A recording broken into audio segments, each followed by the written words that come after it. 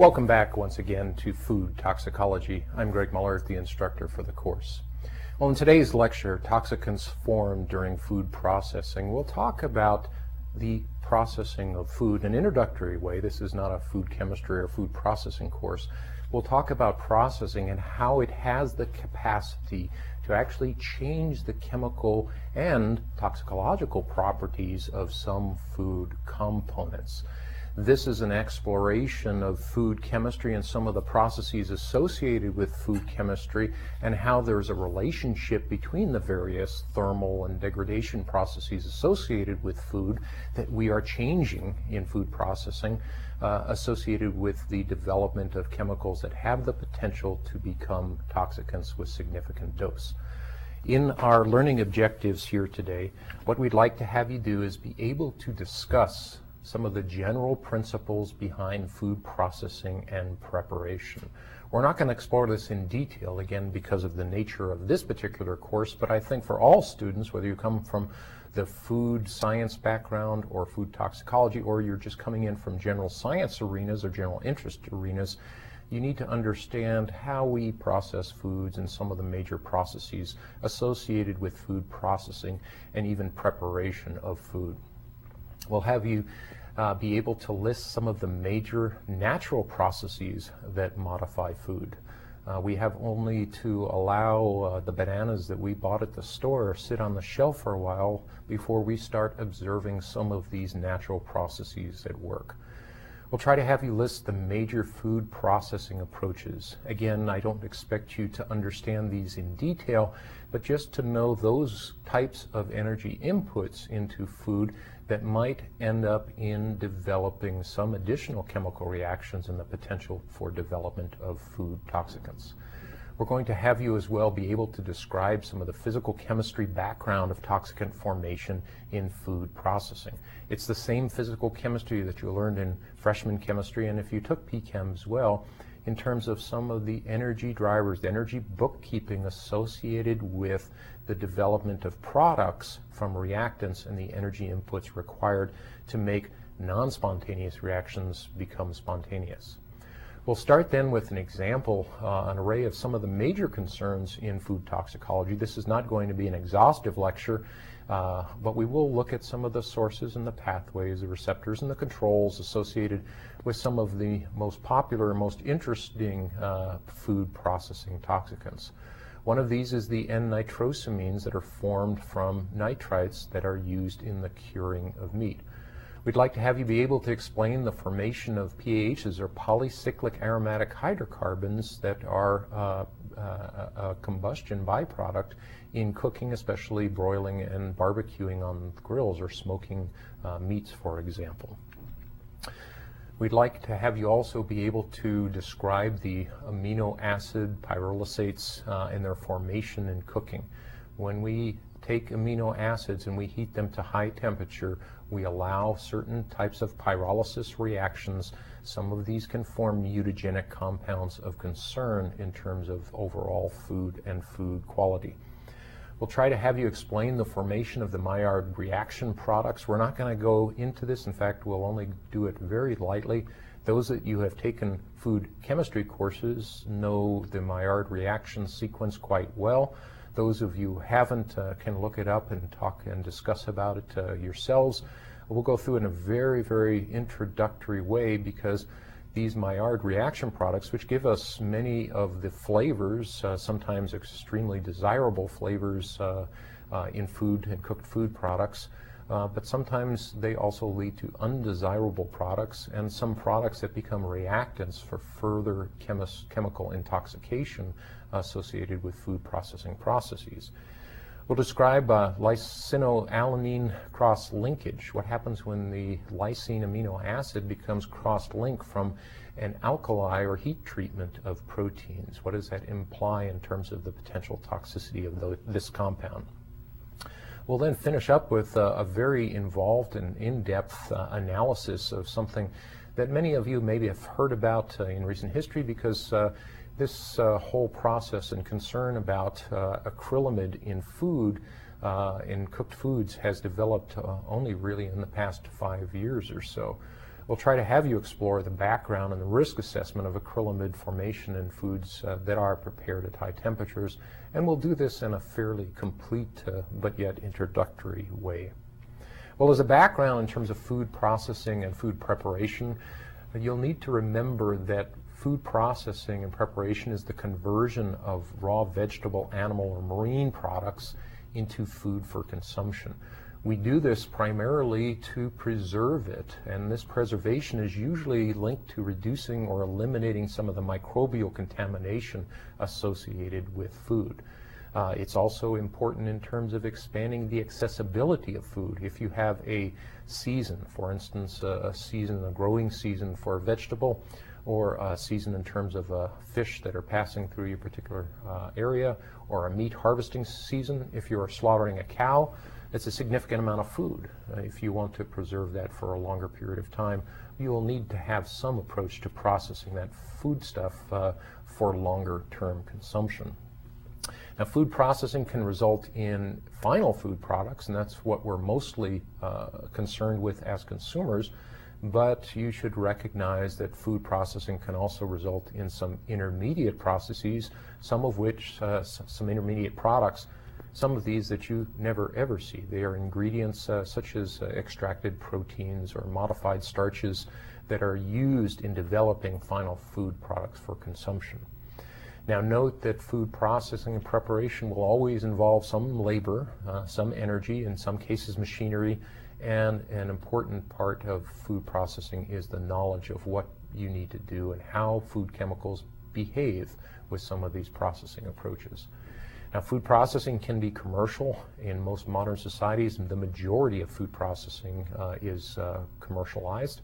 But it also can be done at the consumer level. Many of you may have canned vegetables, and so you know, for example, about blanching vegetables to retain the color and the quality of that particular food product.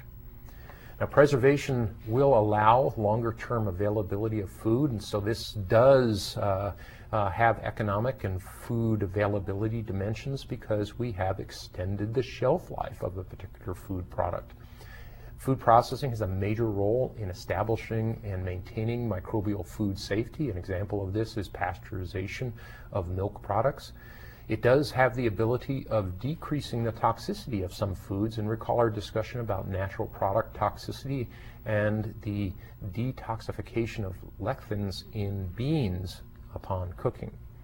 We can also use food processing approaches to convert an existing raw material into a new food product, like the conversion of milk products into cheese, or the conversion of malt and malted barley into beer.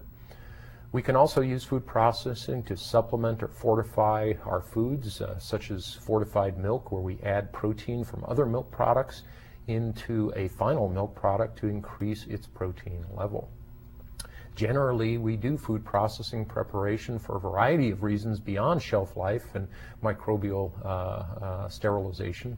We do it quite often to increase the sensory attractiveness, the color of the product, the smell of the product, the taste of the product. We do it to increase the diversity of our foods. If we had to eat the same thing day in, day out, life would be boring. We have great joy in food. We do it as well to enhance and increase the nutrition of the food supply. And so these are some of the primary motivations behind food processing, whether it be at the home or consumer level or at the commercial food processing level. Now, food processing, general background of what happens in food processing, you can break this down to the addition of thermal energy, and this is typically done with elevated temperatures, and this can result in cooking or sterilization. We can also remove thermal energy from the product, again, to increase shelf life, and we reduce temperatures, for example, in frozen foods. This is done for storage.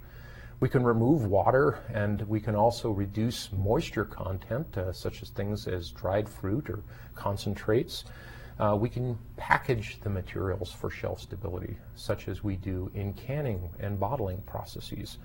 We can use mixtures of ingredients. Sometimes we'll take a dry ingredient, like a dried pea, and we will add water in a soup manufacturing process.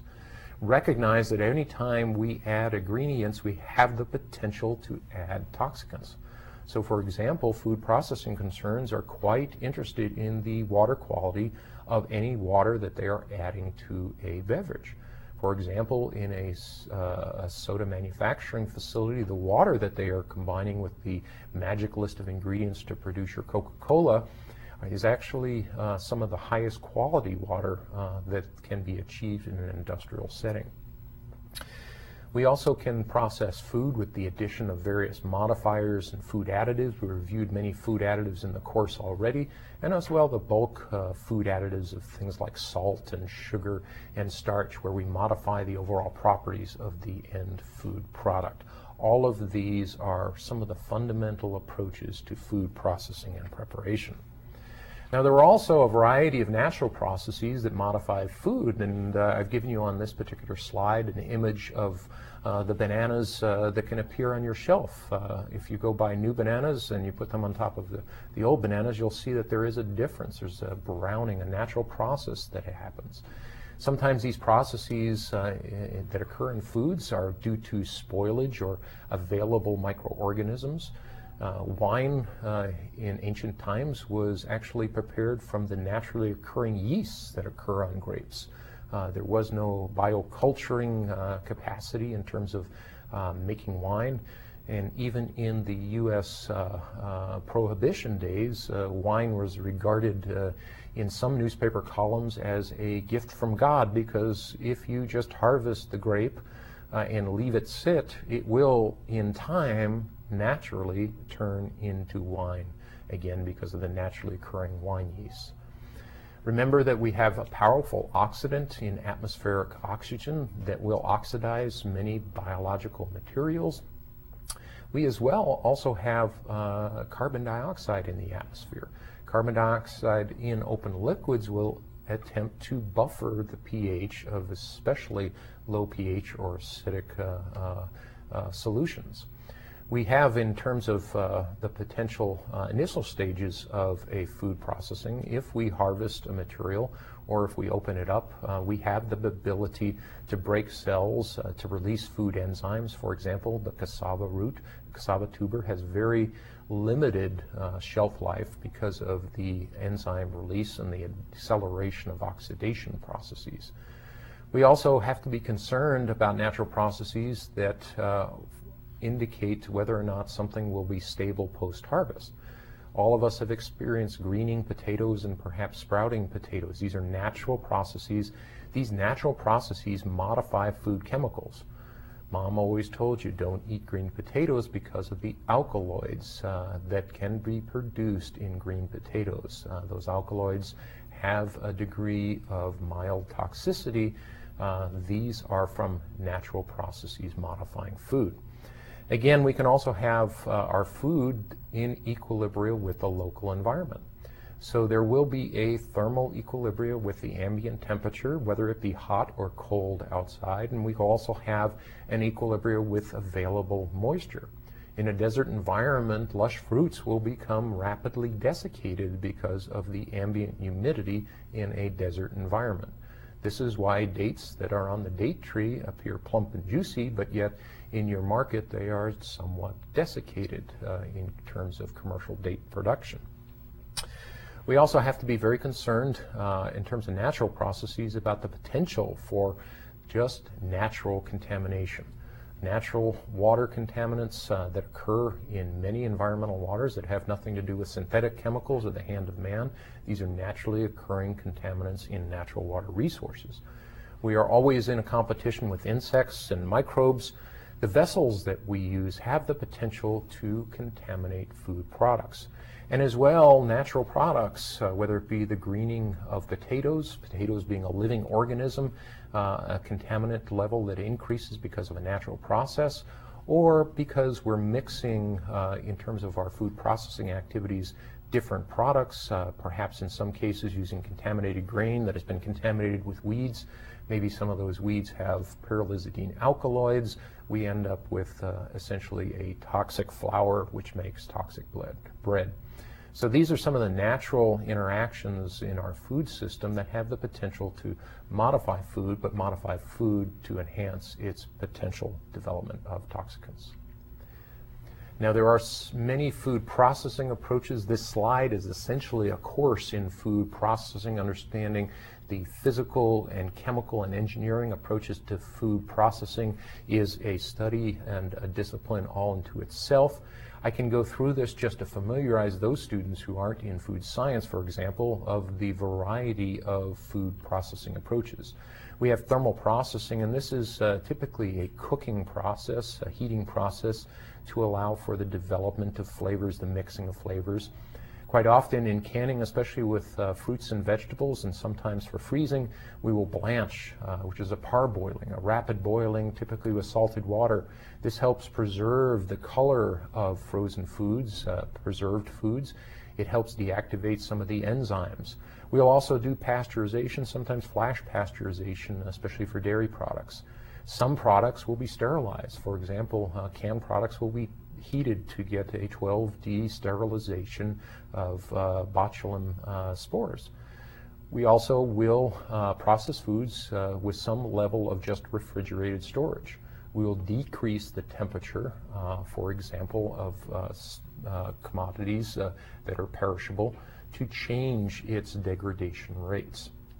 We will use freezing and frozen food storage in many varieties. This is pretty straightforward. We will use liquid concentration.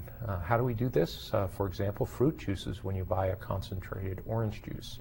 We will sometimes dehydrate materials or bring them to a very low level of moisture, not only to help in shipping, but sometimes it's just the way that we transport or transfer certain types of commodities, such as spices.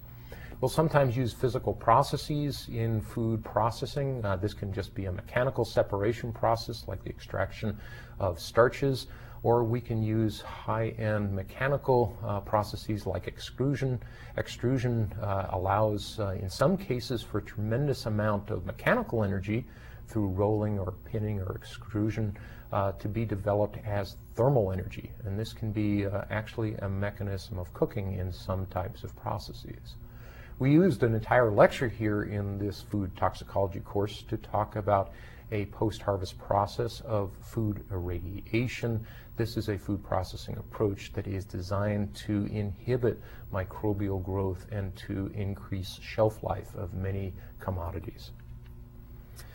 Now, the chemistry of processing toxicant formation follows the chemical thermodynamics and kinetics that we have long come to understand from freshman chemistry and some of the lectures in this course.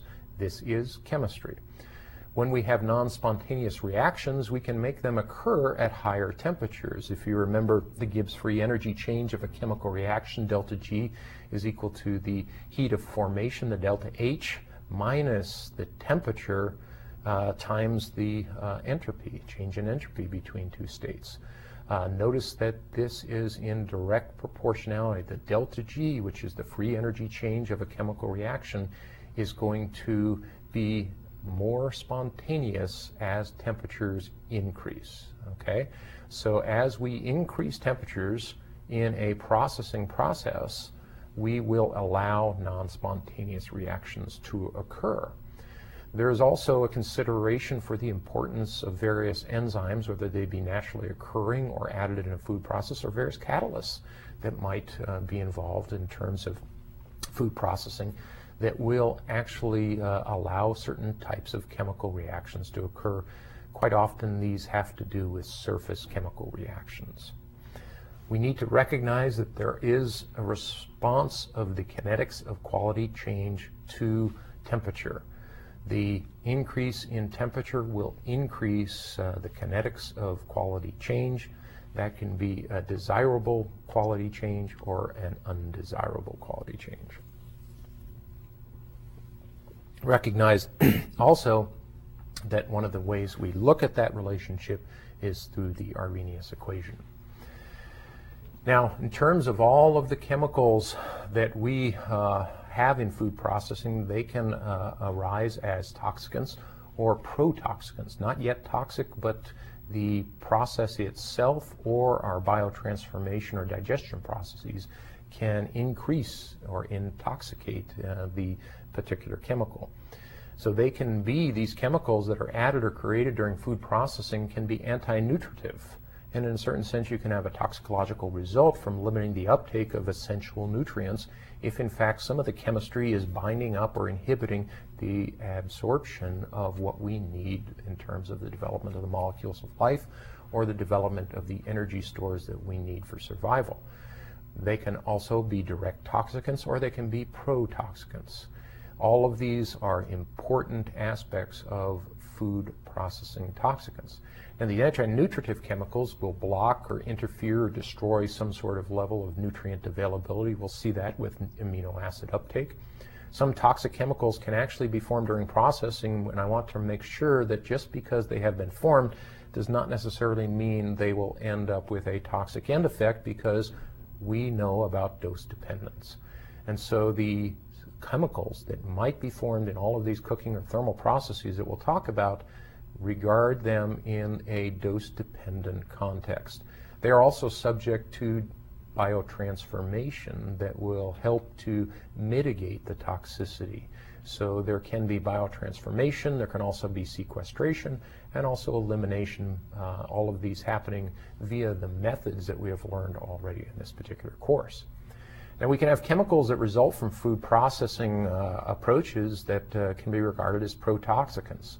These can be added as parent materials or created during some sort of food processing stage, and these can undergo toxication. Toxication is something that increases in its overall potential for toxicity because of a biological effect once consumed. In terms of food processing toxicants, this can be during the digestive process or between the phase 1, phase 2 biotransformation processes that we've discussed in the course thus far. Now, some of the highlight food processing and food preparation toxicants that you'll hear about are things like N-nitrosamine formation from nitrites. Nitrites are used in meat curing. And as I said, polycyclic aromatic hydrocarbons that are from combustion processes in the broiling of meats. The development of amino acid pyrolysates. These chemical compounds are combustion or high temperature byproducts. We'll talk about some of the mechanisms of chemical formation. We just introduced a little bit, and we'll introduce a little bit more in the lecture here, the Maillard reaction products, Maillard pathway, and developing some of the non-enzymatic browning processes associated with food processing and preparation. We introduced the potential for development of URPs, or unique radiolytic products, typically oxidized materials that will result from food irradiation processes and the process that the chain of events that happens after we have typically the oxidation of water and the cascade of these oxidants into some of the biological products that exist in food products. We've also introduced the potential for lipid oxidation products. We did this during our oxidative stress lecture. In today's lecture, we're actually not going to go into food irradiation URPs or into lipid oxidation products, basically because we've spoken of these in previous lectures. You can look these up on the internet and find out the diversity of some of the concerns associated with both of these potential toxicants, range of toxicants produced in these particular processes. We will, however, develop a little bit of understanding in lysinoalanine cross-linkage, and this is where we're cross-linking an amino acid.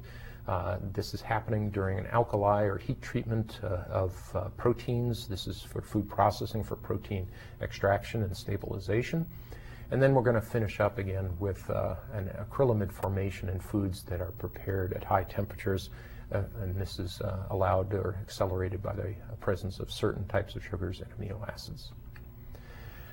Now, in our first review here, we'll take a look at nitrosamine formation from nitrites. Many of you already know that nitrites are used in curing meat and fish products. They've been used historically for probably a couple of hundred years, as I recall. Nitrite has antimicrobial activity. It has various sensory attributes in terms of taste sensation. It does react with myoglobin and hemoglobin to form these red nitrosyl compounds. Like on the picture here, it gives us this bright red color for meat. Someone that has been to the meat butcher shop or the meat section of your grocery store has maybe seen some clearance meats that are starting to develop a gray or brown or sometimes greenish tinge. They're still high quality meat, but they're losing that highly oxidized nitrosyl red compound. They just don't appeal to us. And in fact, without nitrite treatment, most of our meat would be this kind of grayish brown color due to the oxidation, the process oxidation of meat from atmospheric oxygen. What happens is that this nitrite compound will react with secondary and tertiary amines, and these are plentiful in high protein products, and these will form stable N-nitrosamines. Some of the high temperature processing and protein degradation of these amines will actually increase the rate of formation. Our concern about nitrosamines is that they are carcinogenic and mutagenic. This reactive pathway chemical reaction gives you a sense of how we get there in terms of the formation of nitrosamine. We start off with nitrite, and this actually moves on to form in equilibrium nitrous acid. Nitrous acid is in fact in equilibrium with the nitrosinium ion.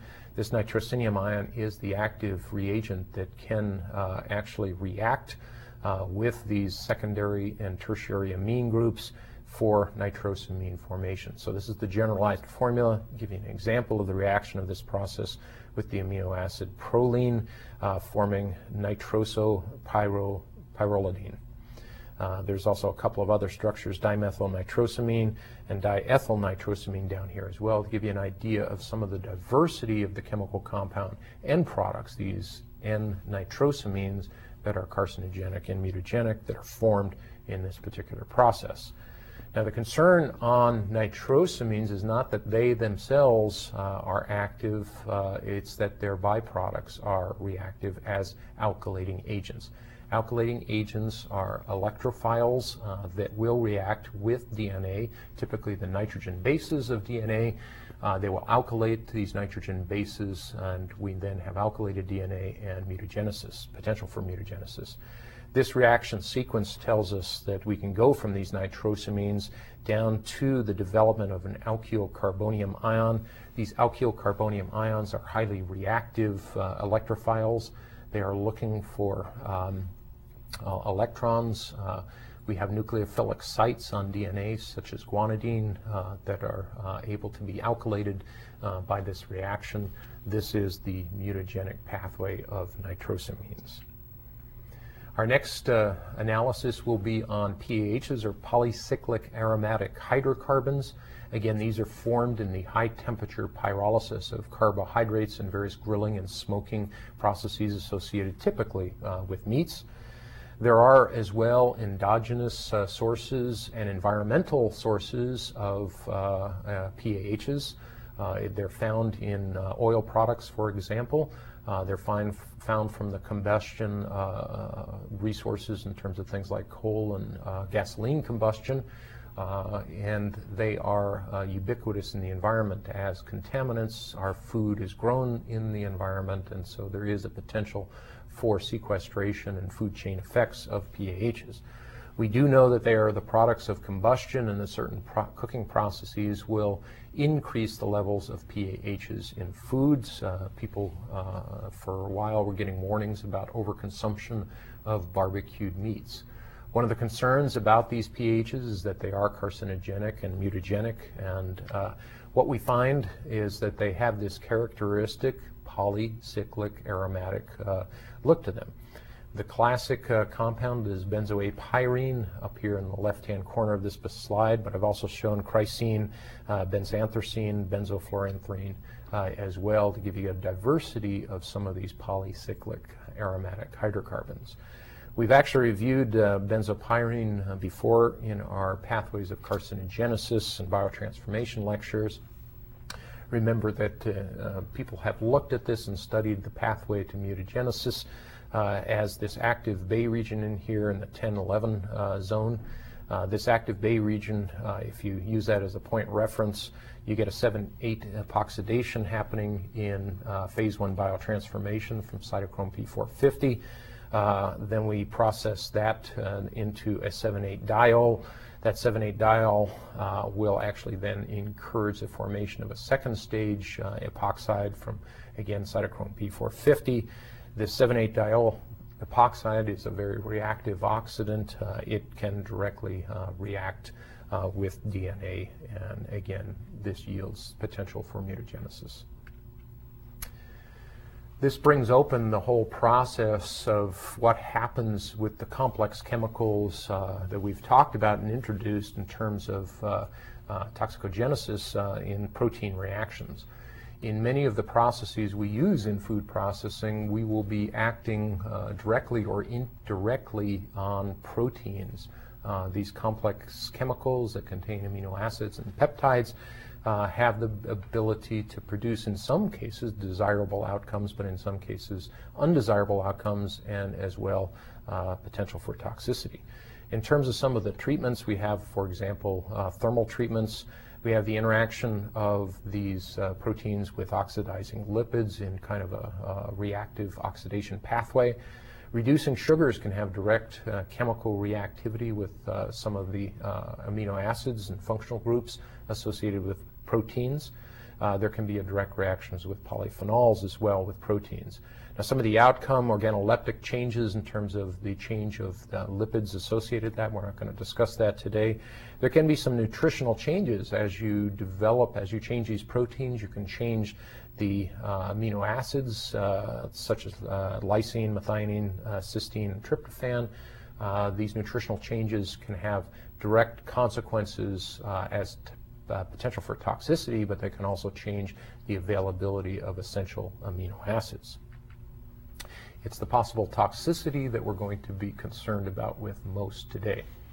One of the ways that we can develop toxicity from proteins and amino acid reactions is through the series of Maillard reactions. Maillard reactions is a complex series of food chemistry reactions, often yielding desirable outcomes in terms of flavor modification during cooking processes. Typically, when we consider this in a simplified scheme, there are the initial reactions of a reducing sugar and amino compound. We can produce various carbonyl intermediates in one pathway in the Maillard reactions. We can dehydrate these, create smaller and smaller fragments, short-chain carbonyls and dicarbonyls, various furaldehydes, many of the taste elements that are associated with that. We can also go through a Strecker degradation. This is an amino acid and carbonyl product. Produces a Strecker aldehyde and some sort of amino compound and CO2. It's these byproducts, malonidin, that collection of products down here that in this very complex consortia of polymers, small chain molecules, small molecules, highly colored materials that are formed in this complex series of reactions that give us at least a bit of concern that the same sorts of reactive pathways that give us flavors also can produce a series of chemicals that have great concerns as mutagens and carcinogens. Some of these have to do with the production of the nitrogen heterocyclics. In the Maillard reaction, again, we yield non-enzymatic browning in many foodstuffs like bread and meat. This browning actually gives us a very desirable color. If you've ever microwaved meat, you don't get the temperatures required for a tremendous amount of Maillard reaction. You end up with boiled meat. The color, the flavor is not well developed. The browning of meat is an important part of the flavor, desirable flavors, desirable sensory attributes of meat and many other foodstuffs. Some of these desirable flavors come from various pyridines and pyrazines and aldehyde compounds that are formed in the Maillard reaction. In some foodstuffs, such as milk and infant food, there can be nutritional losses due to the removal or availability of some of the amino acids in these products. There can be the development of undesirable colors and flavors as well from these reactive pathways. One of the reactive pathways that's undesirable is the formation of amino acid pyrolysates. These end products form heterocyclic aromatic amines, or HCAs, also known as meat mutagens. These are formed typically during the broiling of meat or fish or other high protein rich foods, and so you can get these, for example, with some soy products. This is a result of a high temperature thermal degradation pathway, in some cases of tryptophan. Tryptophan will yield beta-carbolines, and the other amino acids that will yield imidazoquinolines and imidazoquinoxulins, these so-called IQ compounds that make up a wide variety of these meat mutagens. They also can be formed from the reaction of the various Maillard products, these pyridines and pyrazines, and these aldehydes reacting with the amino acid creatinine. These products can be mutagenic. They're mutagenic because, again, they form DNA adducts. This is a representative pathway. In this particular case, it's with free tryptophan, but you can construct a pathway with bound tryptophan as well. But here you can see the reaction of free tryptophan with this carbonyl, forming a carbonyl amine. That carbonyl amine will actually undergo in cyclic closure, the formation of a Schiff base, and finally a removal of carbon dioxide to form a beta-carboline. This is an alkaloid type compound. It has toxic properties not only as a mutagen, but it is a well-known alkaloid in many plants, alkaloid category, that has some capacity for neurotoxicity, since the tryptophan is one of the major synthetic reactants associated with many neurotransmitters and neurochemicals. Beta-carbolines have the potential to interrupt that pathway. The process for the reactive pathway of imidazoquinolines and imidazoquinoxulins is illustrated in this particular slide. And here, the initial pathway of the Maillard reaction, we're using a hexose and an amino acid here. We're going through a Strecker degradation. We're forming this compound, and we've gone ahead and labeled the various potential chemicals, functional groups as X, Y, or Z. This particular pyridine will become a pyrazine if this Z is a nitrogen compound, and these X's and Y's can be various methyl groups and various configurations of potential amino acids that would contribute to this process. Once you have this Maillard reaction product and it's allowed to react with some other aldehydes that might be present from as other Maillard products as well, there can be another level of reaction with creatine. Creatine will react and reassemble to creatinine. Creatinine with these pyrazine or pyridines and these aldehydes will actually form these IQ compounds, whether it be IQX for the quinoxulins or the IQ for the imidazoquinolines. And what I've done here on this particular slide is give you a breakdown of how we've done some simplified nomenclature of these various compounds. If we call the base compound of an imidazoquinoline or an imidazoquinoxulin as either an IQ or an IQX compound, the various substitutions at X and Y and Z, and then this R group off here, just subterminal to the nitrogen, these combinations will give us several ways to look at these without using the technical formula name for these fairly complicated compounds. So, for example, instead of referring to this particular compound as 2-amino-3-methyl-imidazo-4,5-F-quinoline, we can refer to it as IQ for short, and this one for MEIQX for the quinoxulin. So this gives you an idea of the variety of chemical compounds, because there is potential for functional group change on many positions around this particular chemical classification of meat mutagen. Now, only over about 20 meat mutagens have been identified. They go even beyond the list that we've done here. For example, I've given you the PHIP meat mutagen, which is a 2-amino-1-methyl phenyl-imidazopyridine chemical. These in animal trials have been shown to be carcinogenic at high doses.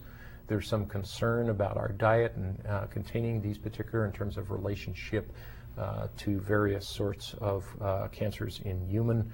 They are known to form DNA and protein adducts, and this is believed to be the pathway of carcinogenesis. The next category of food processing toxicant we'll talk about is lysinoalanine in foods, and we get this particular product from alkali or heat treatment of proteins, where we have a product that is a cross-linked lysine. This cross-linked lysine actually has little influence on available lysine, but it does end up reducing protein digestibility because it essentially is starting to polymerize. Because we're cross-linking some of the functionality in proteins, we're polymerizing proteins, they become less digestible. This particular chemical modification does demonstrate a strong affinity for copper and some other metal ions, and therefore there is the potential for enzyme inactivation. The main concern associated with this particular chemical compound is not necessarily its influence on available lysine or protein digestibility, but the fact it's been observed in rat trials to cause renal cytomegalomy. Essentially an end product of great concern in terms of the production of this in a food process. Now, alkali treatment of food proteins is used for extraction of proteins from, for example, fibrous material and changing of the functional properties and solubility of some of these proteins. Mild treatment, less than pH 9, you typically don't see this cross-linkage happening, but at pHs greater than 10, you do observe some of this damage. Some of that damage can be in the destruction of amino acids if you follow this organization chart here, and that can be a limitation of lysine, cysteine, and threonine in terms of nutritional availability. It also can yield racemization, which is almost complete and strong alkali, and since we only use L-amino acids, this can be problematic in terms of limiting absorption of essential amino acids. We can also find that we can form this cross-linking linked product, lysinoalanine, and because we have observed cytomegalomy, which is in a large nucleus, increased DNA in these cells, these kidney cells, that there is in fact a relative risk associated with this, although we have not observed this in humans. Now, in terms of the chemical process of how this happens, we start off with the amino acids cysteine and serine, an alkali treatment forming dehydroalanine. When we have that dehydroalanine, it is reactive with lysine. It cross-links, and we now have this lysinoalanine cross-linkage formed in a protein. We can also produce this end product without alkali if we have a serine phosphate residue, like in casein, and the heat treatment with lysine will produce this same sort of cross-linkage as well. We have observed the levels in the production of lysinoalanine in food products, and so they've been surveyed for their level in various processed foods.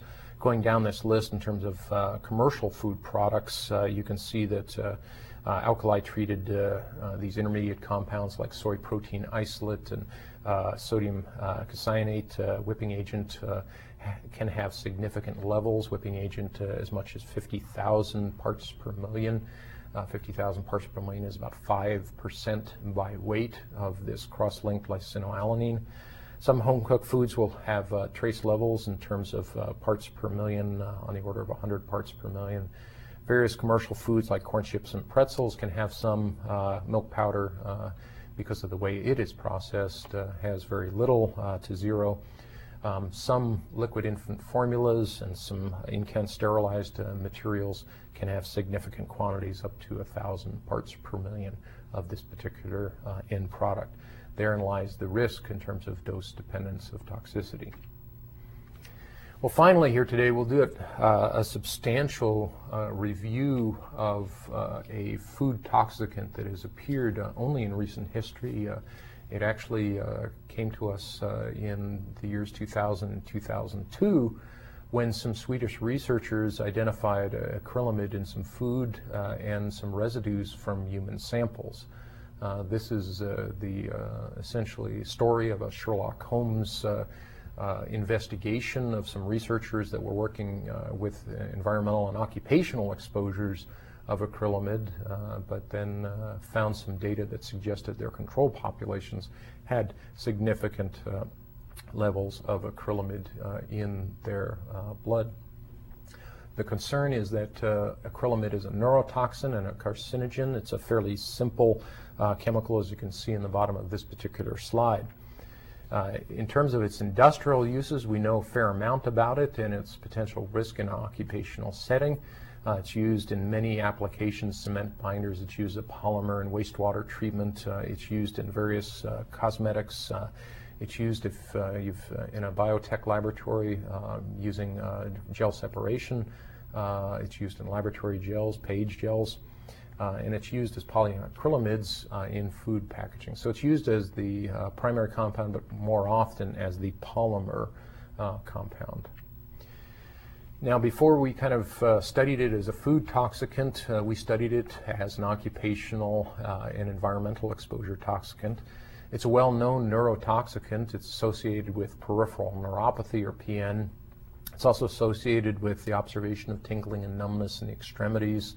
And this can be associated with peripheral neuropathy, loss of reflex activity, a chronic CNS dysfunction, chronic exposure CNS dysfunction, and neuropathy pathology. That's, again, exposure in a chronic arena. It's associated as well with reproductive toxicity. It's a known animal carcinogen. There can be some impact with the central nervous system and the endocrine organs in terms of the target organs. There is some interesting comparative toxicity that mice are 10 times more affected than rats. It is classified as a probable human carcinogen by the Interagency for Cancer Research as of 1994. Biomarker of exposure is the presence of acrylamide adducts on the valine amino acid of hemoglobin, and so it does have biochemical activity. Now, the mechanism of action in terms of carcinogenesis associated with acrylamide includes an epoxide formation via cytochrome P450s, and so we oxidize this particular material and form an epoxide from the carbonyl group. There is a glycitamide metabolite. We'll show you that here in a minute. This particular metabolite is reactive. It can bind to sulfidyl groups on critical enzymes and various other acids in DNA, and so we can have this initial stage mutagenesis. It can be detoxified via glutathione S transferase in a phase 2 biotransformation. There are some physiological conditions of the exposed individual, such as protein deficiency, which can exacerbate the toxic effects, and this has been linked to low glutathione levels. So malnutrition, oxidative stress, liver damage are all precipitating conditions that will forward a toxic end effect in acrylamide exposure. Now, the mechanism of action as a neurotoxicant, it's been observed that acrylamide can cause the disruption of the kinesin proteins involved in signal transduction. This has an overall effect of nerve cells dying back, and this may be related to some of the reproductive toxicity and cancer observations as well. In terms of its pathway, it appears to cause an interference with membrane fusion process at the nerve terminus. I have a graphic up here of the synaptic cleft. What we have here is these synaptic vesicles that will contain the neurochemicals required for nerve impulse transmission. They have to undergo a fusion process at the edge of the synaptic cleft, where they actually merge with the cell membrane and then release their chemicals. There apparently is an interruption of that process. These vesicles cannot fuse, and then the signals cannot be conducted, and the nerve dies. It cannot do what it's supposed to do in terms of transmitting nervous pulses. Now, the history in terms of food-related exposures to acrylamides came about again in 2000 with an epidemiological study and a contamination occupational exposure study of tunnel workers in Sweden that were using acrylamides in their occupation. Their waterproofing sealants associated with acrylamides did develop some neurotoxicity in this cohort. There was observed acrylamide and hemoglobin adducts in the controls. The problem was the controls should not have had acrylamide levels. And so with this observation of acrylamide at significant levels in the non-occupationally exposed population in this study, the researchers started having to come up with a hypothesis of why acrylamide would be appearing in a background population. They hypothesized a food source, maybe fried food, and perhaps association with burning tobacco. There was a rat feeding study that was conducted with fried and non-fried foods, and it was found in that animal study that the fried food group had higher hemoglobin adduct levels. This was published in 2000. This led to more detailed studies of what was actually appearing in the human food chain and food products associated with human consumption. This was of great concern to many because in 2002 there was a press release by the scientists involved in this. There was a great deal of media activity associated with because there was a broad range of commercial foods with significant levels of acrylamide. Acrylamide, again, a carcinogen, a neurotoxin, a reproductive toxin that was apparently being manufactured by food processing techniques and typically high temperature food processes. Fried and baked products seem to demonstrate higher levels of acrylamide, but not broiled. Typically, foods high in carbohydrate levels had the higher acrylamide levels, and this was published in peer-reviewed literature in 2002. This spawned a tremendous amount of international activity. Obviously, this is a potent carcinogen, a neurotoxicant, reproductive toxicant that has been gone undetected in the human food chain. The international activity was initially through several meetings, the FAO WHO expert consultation seminar that occurred in 2002 and 2003. GIFSAN, the Joint Institute for Food Safety and Nutrition, had a workshop in 2002. FDA had a public meeting and workshop in 2002-2003, and then additional meetings since then. This is a continuing, very active area of investigation with hundreds of studies still pending, so this is an active area of research and risk assessment. In terms of initial determination by the U.S. Food and Drug Administration of acrylamide levels in food, this is in the parts per billion range, micrograms per kilogram. You can see as you survey this list that some of the materials that are cooked at higher temperatures, such as French fries, where we have as much as 1,300 parts per billion or 1.3 part per million, have some of the highest levels, so potato chips, French fries. But there's a wide range of products from breads, crackers, cookies, popcorn, coffee, nuts, and even peanut butter that have detectable levels of acrylamide. Now, you don't see acrylamide in vegetables, interestingly enough. Frozen vegetables, canned fruits and vegetables, even mashed potatoes, these concentrations are absent. And so it appears that there's a relationship between high temperature processing and acrylamide levels. Well, this led some researchers to try to figure out what the mechanism was in terms of acrylamide formation. As it turns out, it's derived from asparagine, which is amino acids heated in the presence of sugar. There is the presence of these carbonyl or glucose facilitate a Maillard type reaction. What we find in terms of this reaction is that high asparagine, sugar and temperature processes will in fact yield high acrylamide levels in the final food product. The metabolism is a transformation to a glycitamide in vivo. Again, this is to a phase 2 transformation. There's an initial cytochrome P450 oxidation of the acrylamide to the glycitamide. The actual carcinogen is, in fact, this reactive epoxide. It's an active oxidant, the glycitamide chemical compound. Now, in terms of cooking and food processing processes, this graphic gives us a quantitative relationship between the production of acrylamides and processing approaches. Here what we have is French fries, and this is with increasing temperature, and the temperature is on the x-axis, acrylamide in micrograms per kilogram or parts per billion on the y-axis.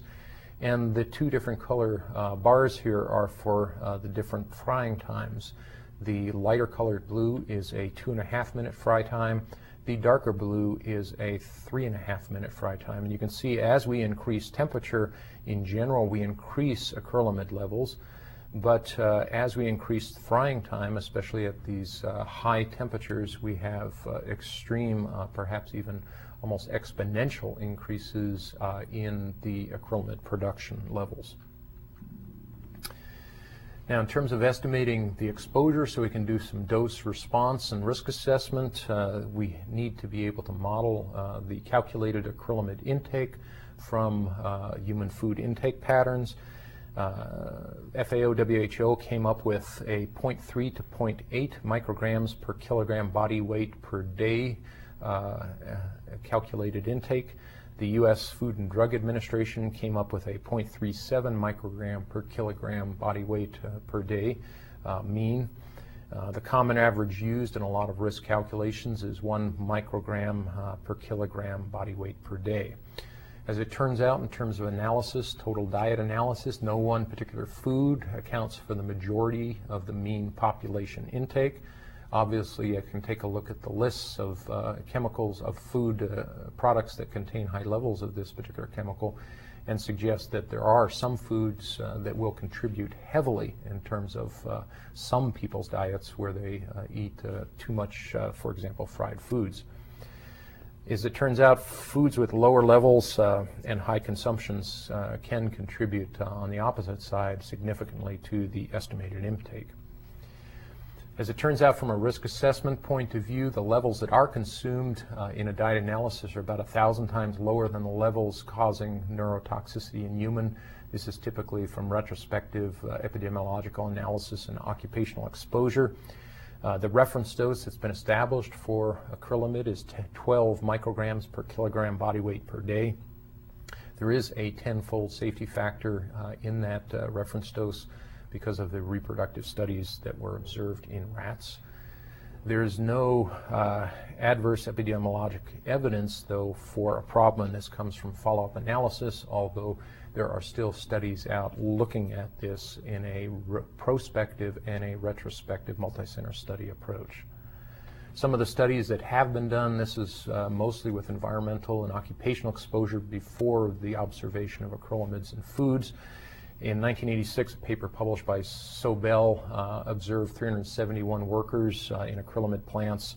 In Collins et al. In 1989, there were 8,500 workers in an acrylamide plant.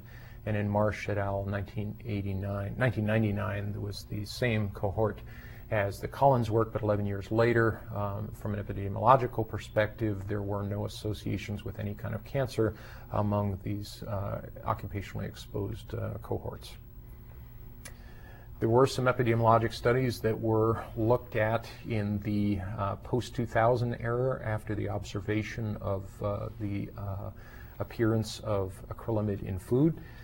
Mucci in 2003 looked at 1,500 Swedes, reviewed their bladder, kidney, colon cancer, and consumption of 14 different foods. In 2004, opened that up to 60,000 women colorectal cancer, and another publication in 2005 looked at about 49,000 women in the relationship of acrylamide in diet to breast cancer. The daily intake estimated was per day was 40 micrograms per day per individual. There was, in fact, from an epidemiological analysis in these studies, no relationship to any cancers observed. Paolucci et al. In 2003 found there was no relationship in their epidemiological cohort between cancer and fried potatoes over a 10-year observation trial, retrospective study. There were 2 studies that found a decrease in colon cancer with acrylamide levels, so some confounding data there in terms of the risk hypothesis.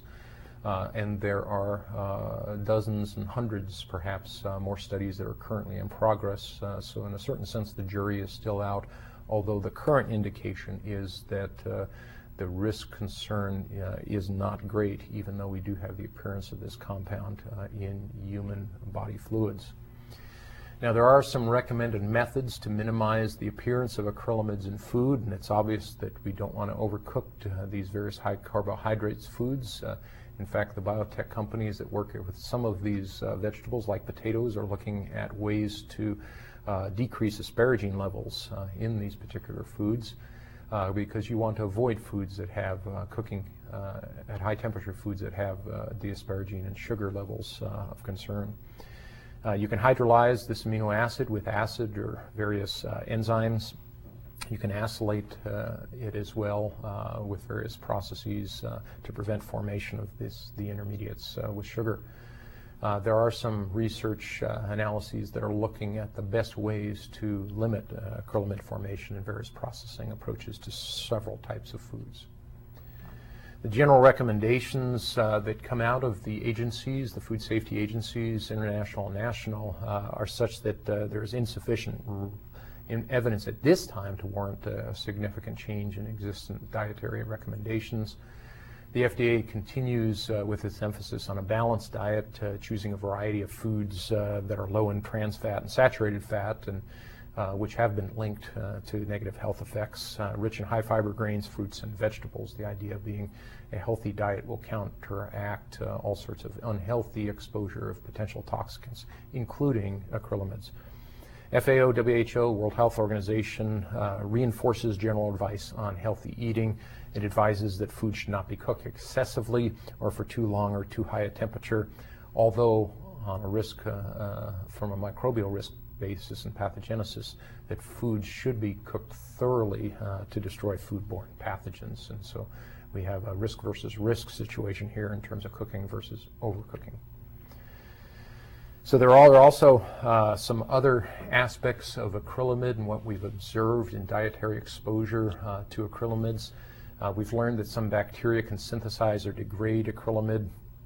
In some aspects of the human food chain, this can actually have an impact of decreased or increased exposure, and we're still looking at this and researching this. The highest levels of acrylamide are demonstrated from plant foods. We haven't really observed much from animal foods, and so it is associated with these plant amino acids. We do find that the levels vary between the same foods that are cooked at different times and temperatures, and so the food processing approaches have to be engineered to ensure a minimization of these potentially toxic byproducts. There are other amino acids that can contribute to the formation of acrylamides, but these are generally considered to be minor, at least at this level of our understanding. So this background lecture gives you an approach to understanding the linkage between our activities in food processing and food preparation, and how especially thermal processes can allow for Gibbs-free energy achievement of non-spontaneous reactions. Some of those are favorable reactions in terms of the Maillard reaction series, but some of those come at a cost, and the cost is the potential for production of these food processing toxicants. There is obviously risk out there in any food preparation technique, but knowledge is powerful in terms of modifying your diet so that you don't overexpose by overeating any particular category, now that you know some of the major concerns of food toxicants produced from food toxicology. With that, thank you so much, and we'll catch you next time. See you.